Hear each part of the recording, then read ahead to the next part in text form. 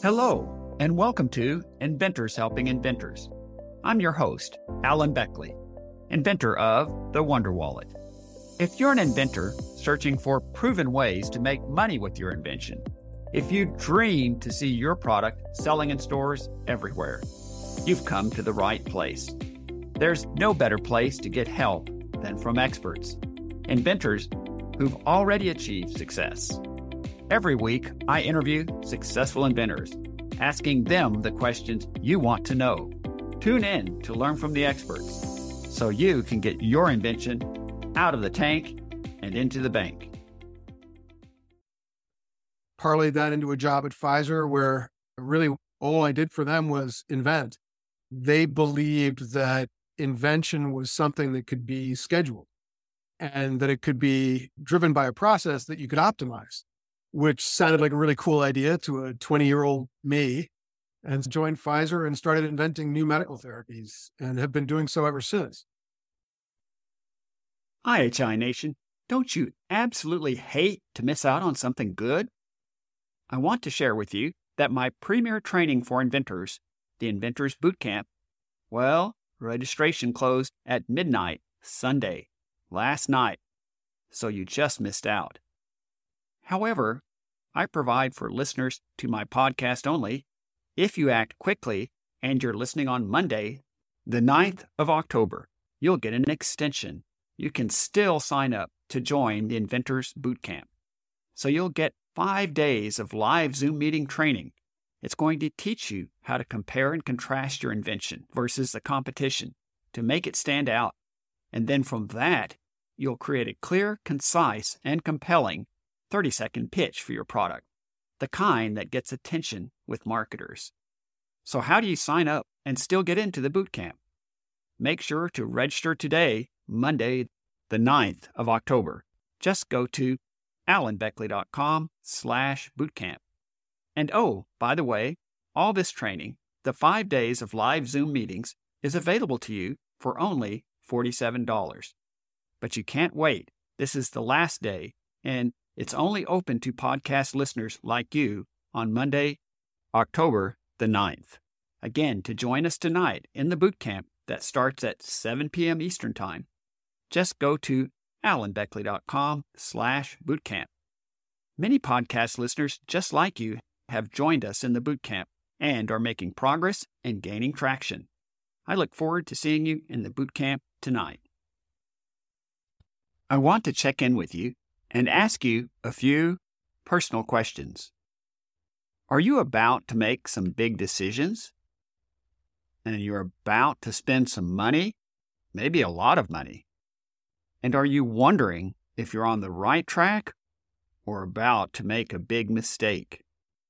Well, what if you could book a strategy session with a successful inventor who's been there, done that, and can point you in the right direction? Now you can. For a limited amount of time, I'm offering only to podcast listeners the opportunity to book a 30-minute strategy session with me, absolutely free. Now, I'm only opening 5 slots for now, so don't wait if you want some help. So how do you schedule your strategy session? Simple. Send me an email to alan@alanbeckley.com. And in the subject line, please put strategy session. I'll reach out to you, find out what's going on, and we'll schedule your strategy meeting. Once again, if you're needing some help and guidance, just email me at alan@alanbeckley.com and put in the subject line, strategy session. Look forward to talking to you. Welcome to episode number 344. Today, I interview Greg Lambrecht. Greg Lambrecht is the inventor, founder, and board member of Corvin Incorporated. His devoted passion for wine, engineering degrees from MIT, and successful career in medical technologies converged when he innovated the wine tech sector by creating a wine preservation system that uses a non-coring needle to pass through the cork while it's still in the bottle. This groundbreaking wine technology launched what we know as Corvin today. Since that first device, Mr. Lambrecht has continued to innovate, launching additional products for still and sparkling wines that give consumers and trade professionals alike the freedom to pour any wine in any amount without feeling the need to finish the entire bottle or fear of wasting a single drop. In addition to his role with Corvin, Mr. Lambrecht is also the founder and executive director of Intrinsic Therapeutics Incorporated, a venture-backed medical device company focused on addressing the needs of patients with spinal disorders. You'll want to listen to this entire episode as Greg talks about how inventors, by having unique perspectives, create innovative solutions that others overlook. Also, why he chooses to invent items that imply a change in behavior of buyers and the challenges with that tactic. And then finally, how he has improved and expanded his product line by embracing those who seem to hate the product, understanding them, and then turning them into strong advocates. Now let's get right to our interview with Greg Lambrecht. Greg Lambrecht, it's a pleasure to have you on the podcast with us today. Thanks for having me, Alan. I really appreciate it. You bet. Greg, I'd like to start by asking, can you share a bit of your background with our listeners? Where did you grow up and go to school, and what did you do before you became an inventor? Yeah, I don't know if I can answer the last part. I think I've been inventing my entire life, but I come from an engineering family. A lot of relatives. I guess it's an inherited disease to be an engineer, but I started off in physics, interested in trying to solve the world's energy problems. And I thought fusion was going to be the way that worked. And so I went to MIT, studied for 4 years, took as many fusion classes as I could, went and worked in the field for 1.5 years and realized it wasn't going to happen. And so left, went back to college and started working on medical ideas. I studied biomedical engineering in grad school and lucked into a job consulting for J&J on a project they were working on that involved a thin needle that was used when somebody came into the hospital to put a catheter into their hand or their arm, and invented this thing and wound up being successful. I parlayed that into a job at Pfizer where really all I did for them was invent. They believed that invention was something that could be scheduled and that it could be driven by a process that you could optimize, which sounded like a really cool idea to a 20-year-old me, and joined Pfizer and started inventing new medical therapies and have been doing so ever since. Of course, I also fell in love with wine, which resulted in Corvin. But I guess I've been an inventor my entire life, one way or the other. Thanks for sharing that with us. I think it's interesting you say you came from an engineering family. I'm an engineer also, but I think you said it was an inherited disease. Is that what you said? I can't remember who said that to me first, but my grandfather was a well-respected astronautic engineer. And he had a big impact on my life and basically said to me, I've worked in weapons development.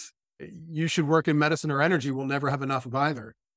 And it was really impactful advice for the 11-year-old that I was when he gave it to me.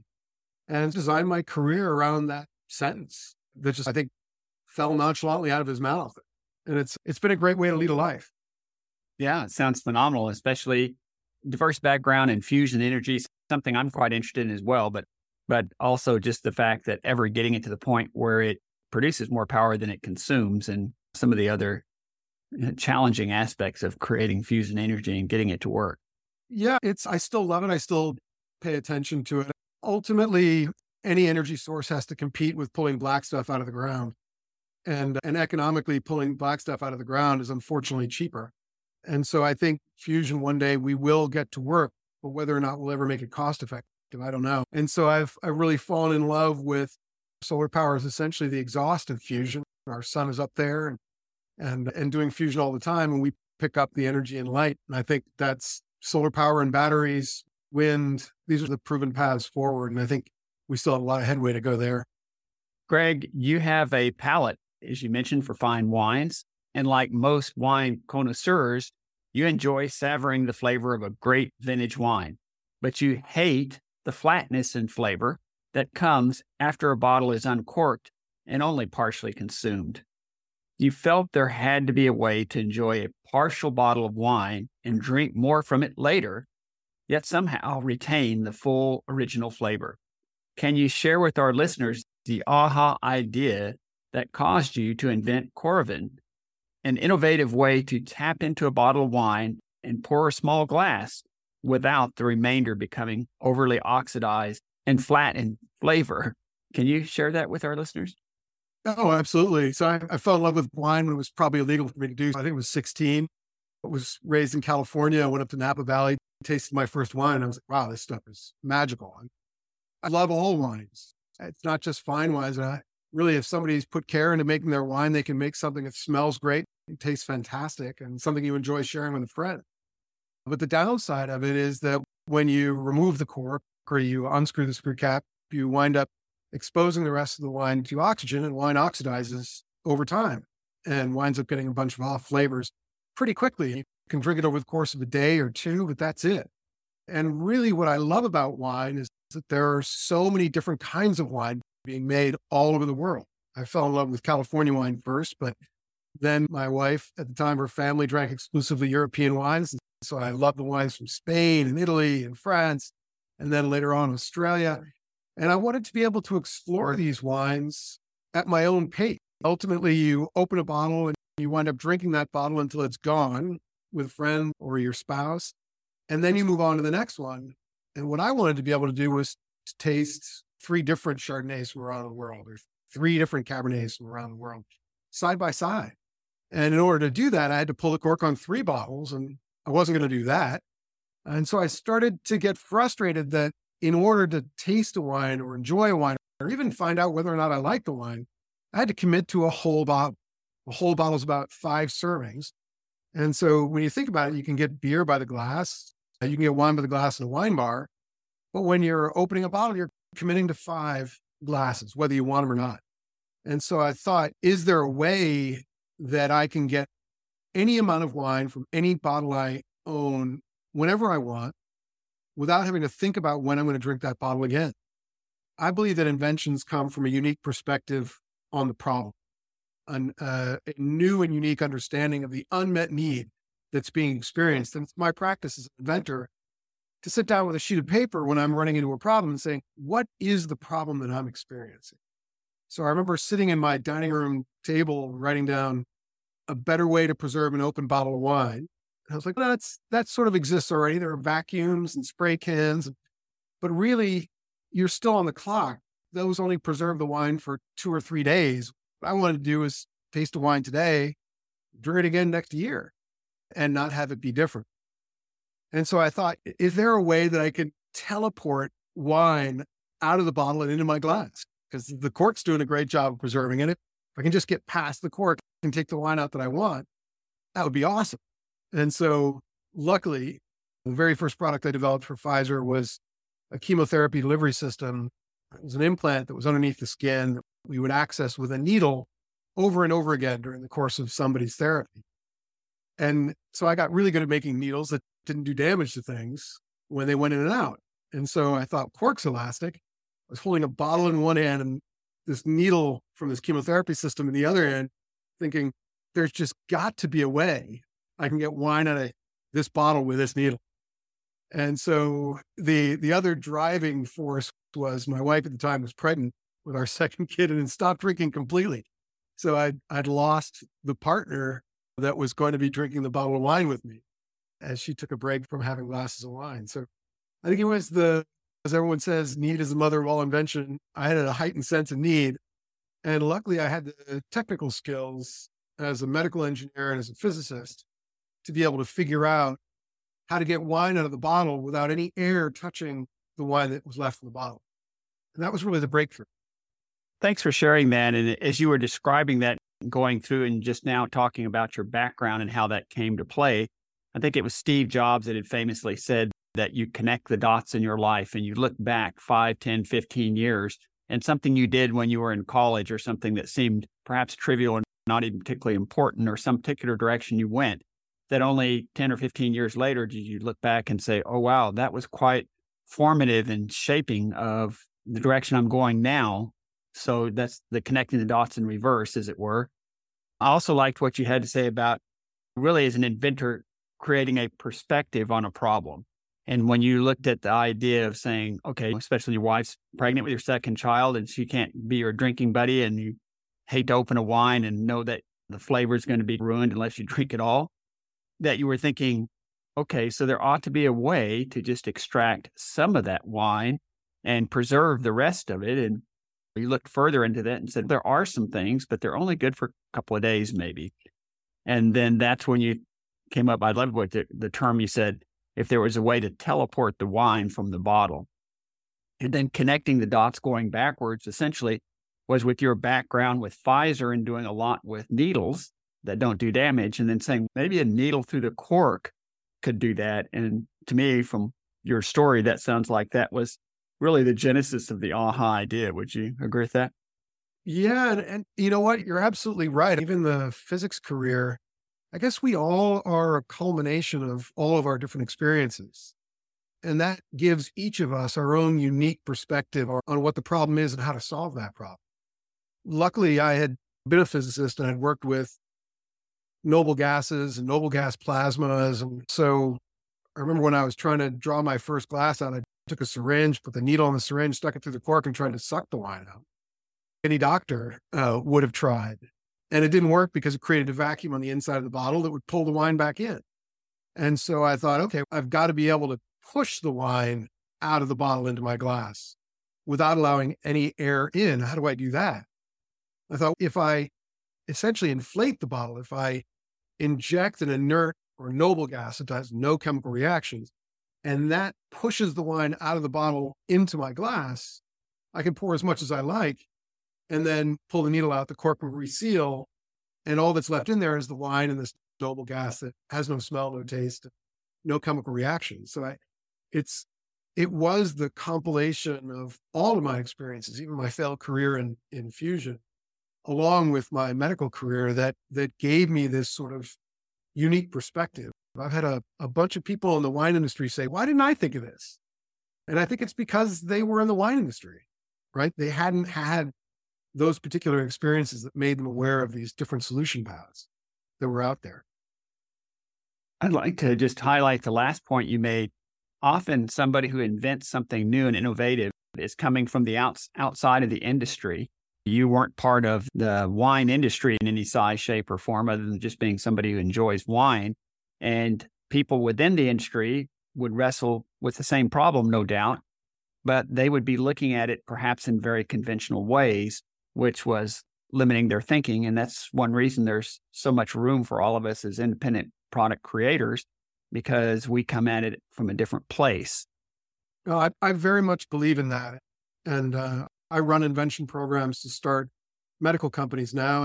And I'm still inventing over at Corbin. We've moved from the original system, the needle, the argon, and the valve that controls it to push the wine out, to a newer system pivot, all based on customer needs being expressed, to our sparkling wine system, to a very new system called Vinitas. And all of those inventions came from, I think, as a company, as Corbin company, our unique entry into the wine industry, where my engineers, only a few of them drink wine. They certainly never worked in the wine industry, but they worked in the product industry. And they take all of their understanding, technology and solutions and how to solve problems, and they put that to bear on solving the wine industry's greatest problems.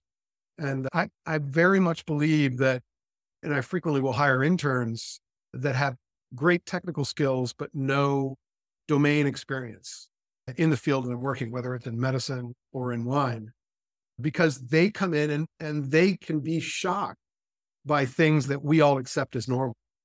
And that shock is that expression need.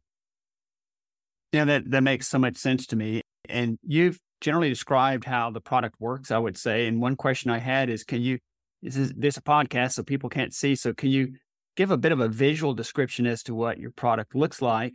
And a couple of other things. How long can that original aroma and flavor be retained once the bottle is first tapped? And also, could a buyer drink several glasses of wine spaced out over perhaps 1 month without a loss of flavor? Can you answer those questions for us? Yeah, absolutely. So the original product is the timeless. We call it now timeless. That's because you can drink the wine over years.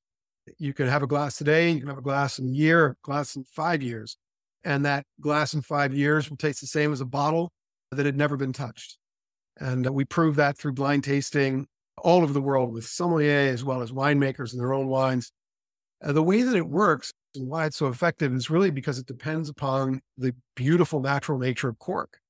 Cork is one of the most elastic solids humans have ever found. You can crush it 90% of its size and come back to 98% of its size. That's how it seals so well in the neck of a bottle, is they compress the cork down and stick it in there. That's how they seal it. And we use that elasticity to reseal after the needle is removed. So the Coravin Timeless is about the size of a paperback book you hold in your hand. It's got a thin needle that goes through the cork when you push down. It's got a trigger. And when you press that trigger, argon gas, one of the noble gases that's actually in the air we're breathing. It's also a gas that winemakers use to clear the bottle of any air before they fill it. So argon gas goes into the bottle, and then that gas pushes the wine out of the bottle and into your glass. And then when you're done pouring however much you like, pull the needle back out and the cork reseals.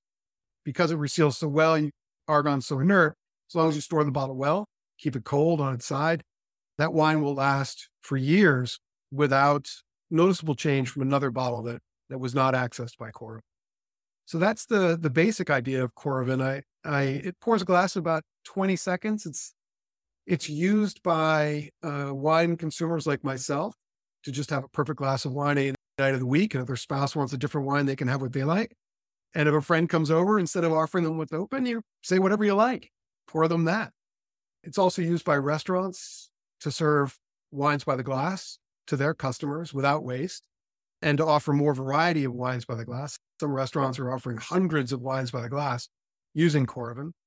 And then it's used by the winemakers themselves to check in on their own wines, wine importers and distributors. One of the things that we've been lucky as Coravin is that the Coravin system didn't just have value to other consumers like me. It wound up being picked up and used by the trade in ways I would never have anticipated, which has been great. I always pay attention to my customers' expressions of needs. And one of our biggest countries using Coravin outside the United States is Australia. And I go down to Australia 2-3 times a year. And one restaurateur named Lou is my favorite customer need expresser. And I was sitting at a dinner with him and he looked at me and he goes, I like Coravin, but I think it pours too slowly and I don't need my wines to last for 5 years. And I want it to work with every kind of closure, not just cork. We use a lot of screw cap down here. And there's glass corks and plastic corks and all these other things. Can you make something that pours faster and the wine just needs to last a month? And so on the airplane back, I sketched up the pivot, which is one of our newer systems, where you remove the stopper, whatever it is, and very quickly place our stopper. And then instead of using a needle, we use a big tube, same argon gas. And that big tube will pour glass out of the bottle in seconds. And then you seal the cap that we've got. The wine doesn't last for 5 years, but will last for a month. And so it's more affordable for the consumer. It's more convenient for the restaurateur who's busy and has to pour quickly. And so that's really how Coravin has continued its invention process, is somebody expressing a need. I remember when I launched the original Coravin, somebody from the press said, does it work on sparkling wine? And here I'd spent 11 years developing the original Coravin and had worked so hard to make it work. And then all of a sudden, the very first question is about a wine it didn't work with. Since we just recently also launched Coravins for sparkling wine, a new system that uses CO2 and has been going great. Used at restaurants and wineries and at home again. That's amazing. What I'd like to highlight for our listeners is how you did what every inventor should do, but some do not. And that is you listen to your consumers. You ask them, what do they like? What do they not like? What would they like to see? And when they offered something forth, like the gentleman from Australia, might have been not what you really wanted to hear at the time, that, gee, it needs to pour faster and I don't need it for a year, but I need it for a month. And could you create something that would do that? I'm sure on the plane ride back home, you're thinking, wow, that could be a really broad market for something that would do that. And probably, I'm guessing, probably the bulk of the market, a month would be fine. There's people who certainly would want longer. But so from that came your pivot product. And then later again, somebody wanting sparkling wines, and that would require you to make some change as well. But also I'd like to highlight, this happens to almost every inventor, and it's really something very cool. And that is your product expands into places you would have never thought originally. Like you might have looked at this as predominantly a product that's business to consumer, but then it turns out people in the trade liked it. The restaurants, because they could pour wine by the glass and not have to throw away wine, and winemakers as well. So it sounds like you've developed a nice, broad, and diversified product line for it. We found a rich environment for invention. Wine is and this is also another thing to pay attention to. As an inventor, I seem to always invent things that imply a change in behavior. Since cork and glass has been used since the 1600s, we've designed our wine consumption experiences around the volume of sale, the 750 milliliter bottle, glass bottle with a cork in it or a screw cap. And so we drink it when it makes sense to drink that volume. When our spouse likes the same wine or friends like the same wine, that's when we drink wine. But there are all these moments when we want just a great glass of wine and we don't do it because we know we've got to commit to the bottle, or we buy wines that are less expensive, perhaps what we want, but we're willing to throw it away or use it in cooking. And Coravin implies this change in behavior, this freedom to drink whatever you want by the glass. And you can think as an inventor, wow, once I launch this, it's going to take off. What you have to be cautious of, and I've learned this in medicine in spades, is the conservative or not so conservative nature of the market that you're launching into. The sommeliers are the keepers of tradition. The winemakers are keepers of tradition. Wine writers can be very conservative. And these are people that are going to talk about your product. And so it's extremely important that you understand those people and their lives and the nature of their culture and their resistance or acceptance of change as you think about launching a new product that changes behavior. Because I call it the kiss the ring strategy. You can think, well, invention's so great, it's going to change the world and everything's going to be wonderful. You really need to pay attention to the sort of the beacons of that culture or that part of society that you want to enter. And my experience has taught me that making friends with them, making them aware of your invention before it's broadly public, and letting them try it out, having conversations with them, not only gives you the chance to improve your system before you launch, but also makes them feel like you respect them and value their opinion. And then they become your spokespeople. Selling a consumer product is expensive. There's 35 million people in the United States who drink wine on a regular basis. It's expensive to try to reach all of those people on our own. But if you get all the sommelier and all the wine stores and all the wine writers, all the wine makers on your side, they'll do that initial marketing for you. You made a lot of great points there. And one of them that I particularly like to highlight, because it's one that I make with inventors as I'm working with them myself. And that is, you highlighted that your product evoked a change in behavior. And this is a dual-edged sword, as you may know, because anytime it requires a change in behavior, sometimes people are a little reticent to change the way they've been doing things. And as you described it, this change in behavior was a behavior they would prefer. In other words, I think if my only choice is to have that whole 750 milliliter bottle of wine in one sitting, or I could have just a glass and preserve the flavor, that change in behavior is one that is easy for me to take on, I would say. Now, the flip side is, and some people forget about this because it's been quite a few years, but when the first iPhone came out, the behavior people had, and they were very adapted to, was using a little clicking keyboard. And they liked their little clicking keyboards and flip phones and all the rest. And then this glass thing comes out, and they said, "Where's my keyboard?" "Oh, you don't really have a keyboard." See, it lights up and you just tap on the glass. Well, a lot of people weren't real crazy about that tapping on the glass business. because it was a change in behavior that was not one they were necessarily seeking. So it took a while and probably a few millions of dollars to get people to make that particular change in behavior. So I just like the fact that you highlighted as an inventor that you must pay close attention. I call it to the consumer experience. And if you're asking them to change their behavior, that's something you need to do with some care and some research. You realize as an inventor, I like how you summarized it, you need to realize as an inventor that there's a lot that goes into making a product successful. And launch strategy can play a huge role.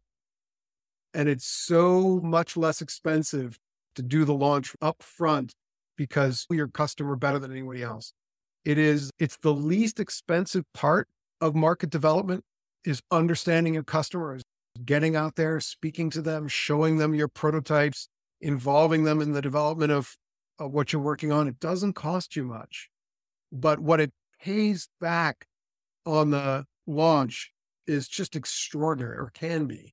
It's important to be very conscious of the decisions that you're making when you're introducing a new technology, particularly one that changes behavior, implies a change in behavior.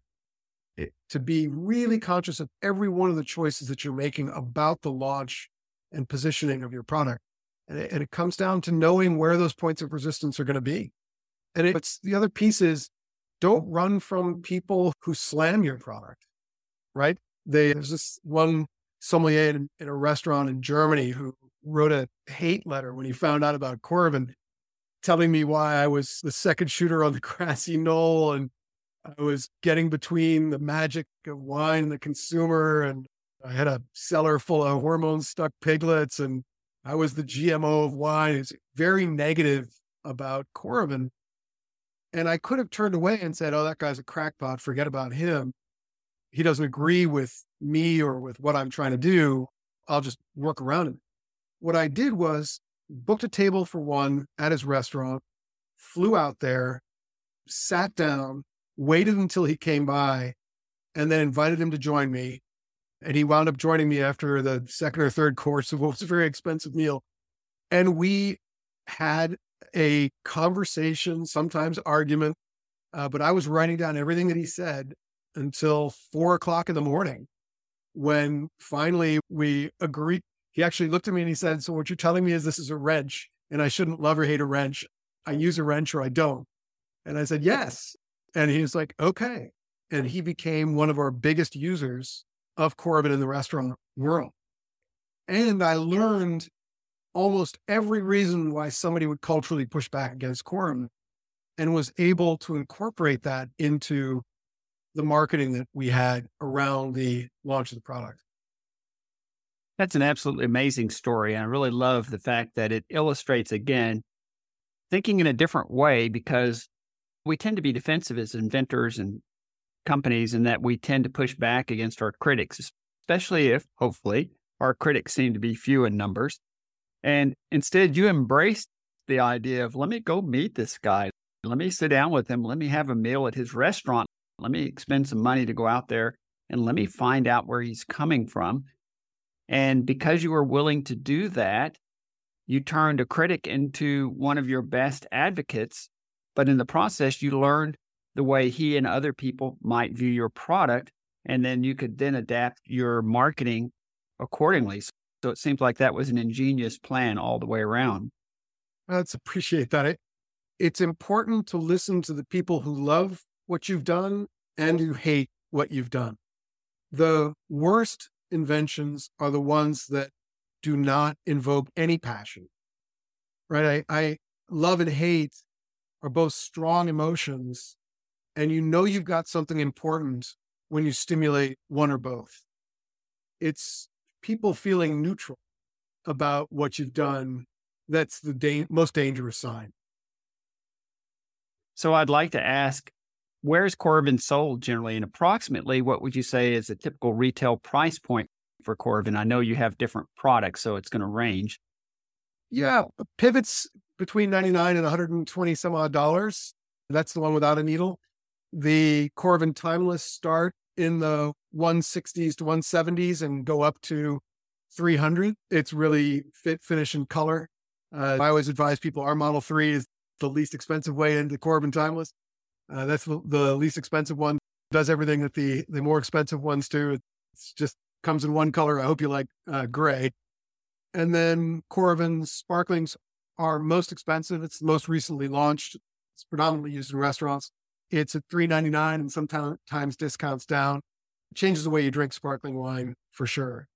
Where we're available on Coravin.com. Come to our website, Amazon, as well as our big retailer, and then Total Wine and Spirits. And then many of the big retailers like Best Buy and Bloomingdale's also sell Coravin. So pretty easy to find, pretty broadly distributed. We're in over 60 countries now. So there's a Coravin whatever your country name is. So you can buy directly from those websites. And Amazon seems to be spreading all over the planet as well. So you can get it there.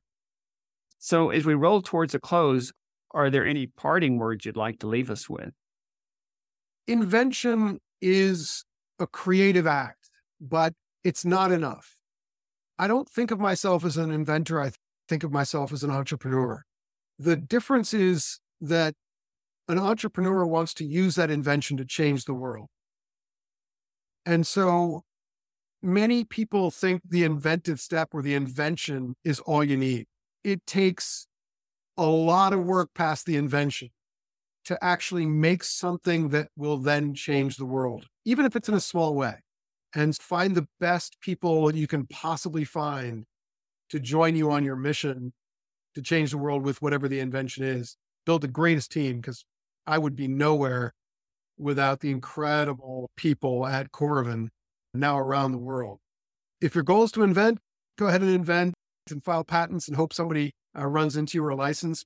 But if your goal is to change the world, it's a wonderful career to be an entrepreneur, of finding like-minded people that you can bring along on a mission to use that invention and the inventions that follow to change whatever that aspect of the world is, whether it's in medicine or it's in wine or it's in other home technologies, power, automobiles, whatever it is.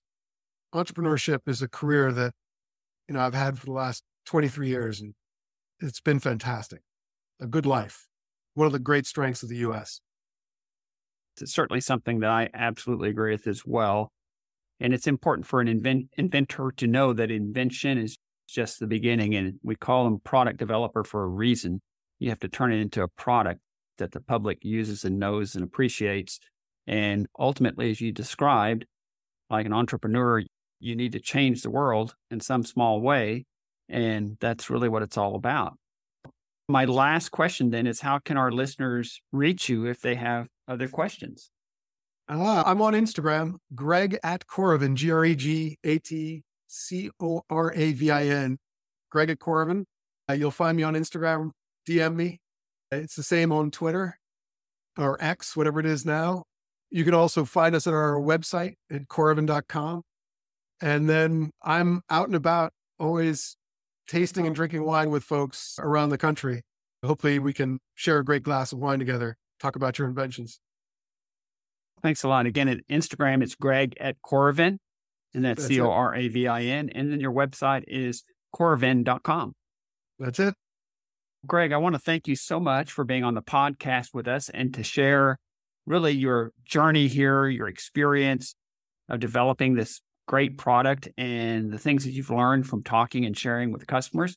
And I'd like to have the opportunity, maybe another 6 months or a year, to touch bases with you again and find out what you've got going on at that time. I would love it. We'll share notes on how to invent, how to change the world. Thanks a lot. So you're done searching for your product and it's not out there.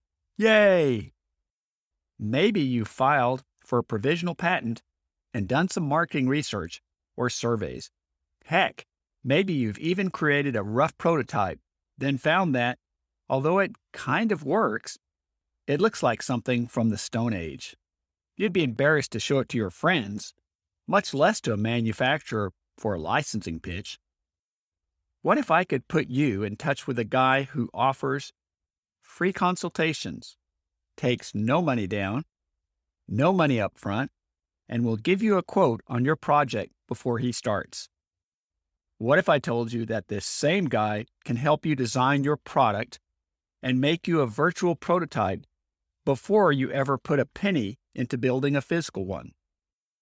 What if I told you he could make you patent drawings, CAD files for manufacturing, and even make marketing videos and build you a website? If this sounds like someone you want to talk to, let me introduce you to my first podcast sponsor, Brian Keast at I Draw Dreams for Inventors. With 3.5 years of trade school and 15 years of mechanical experience working as a mechanic for General Motors, you have someone that's seen countless design failures and how they were fixed. Also, he had a 25-year career as a general contractor who designed his own houses and remodels on computer-aided design. In getting plans through countless building departments, he gained a tremendous amount of experience by working directly with structural engineers. The many years of combined experience in these two careers gave him a unique look into stresses and failures in design. He brings this wealth of knowledge and experience to his company, I Draw Dreams, as the CAD guy who will design a product for you that will work.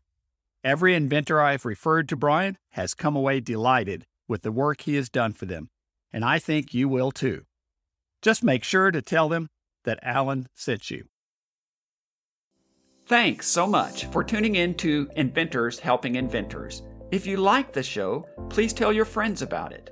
Make sure to subscribe in iTunes or wherever you get your podcasts so you won't miss a single episode. Talk to you soon.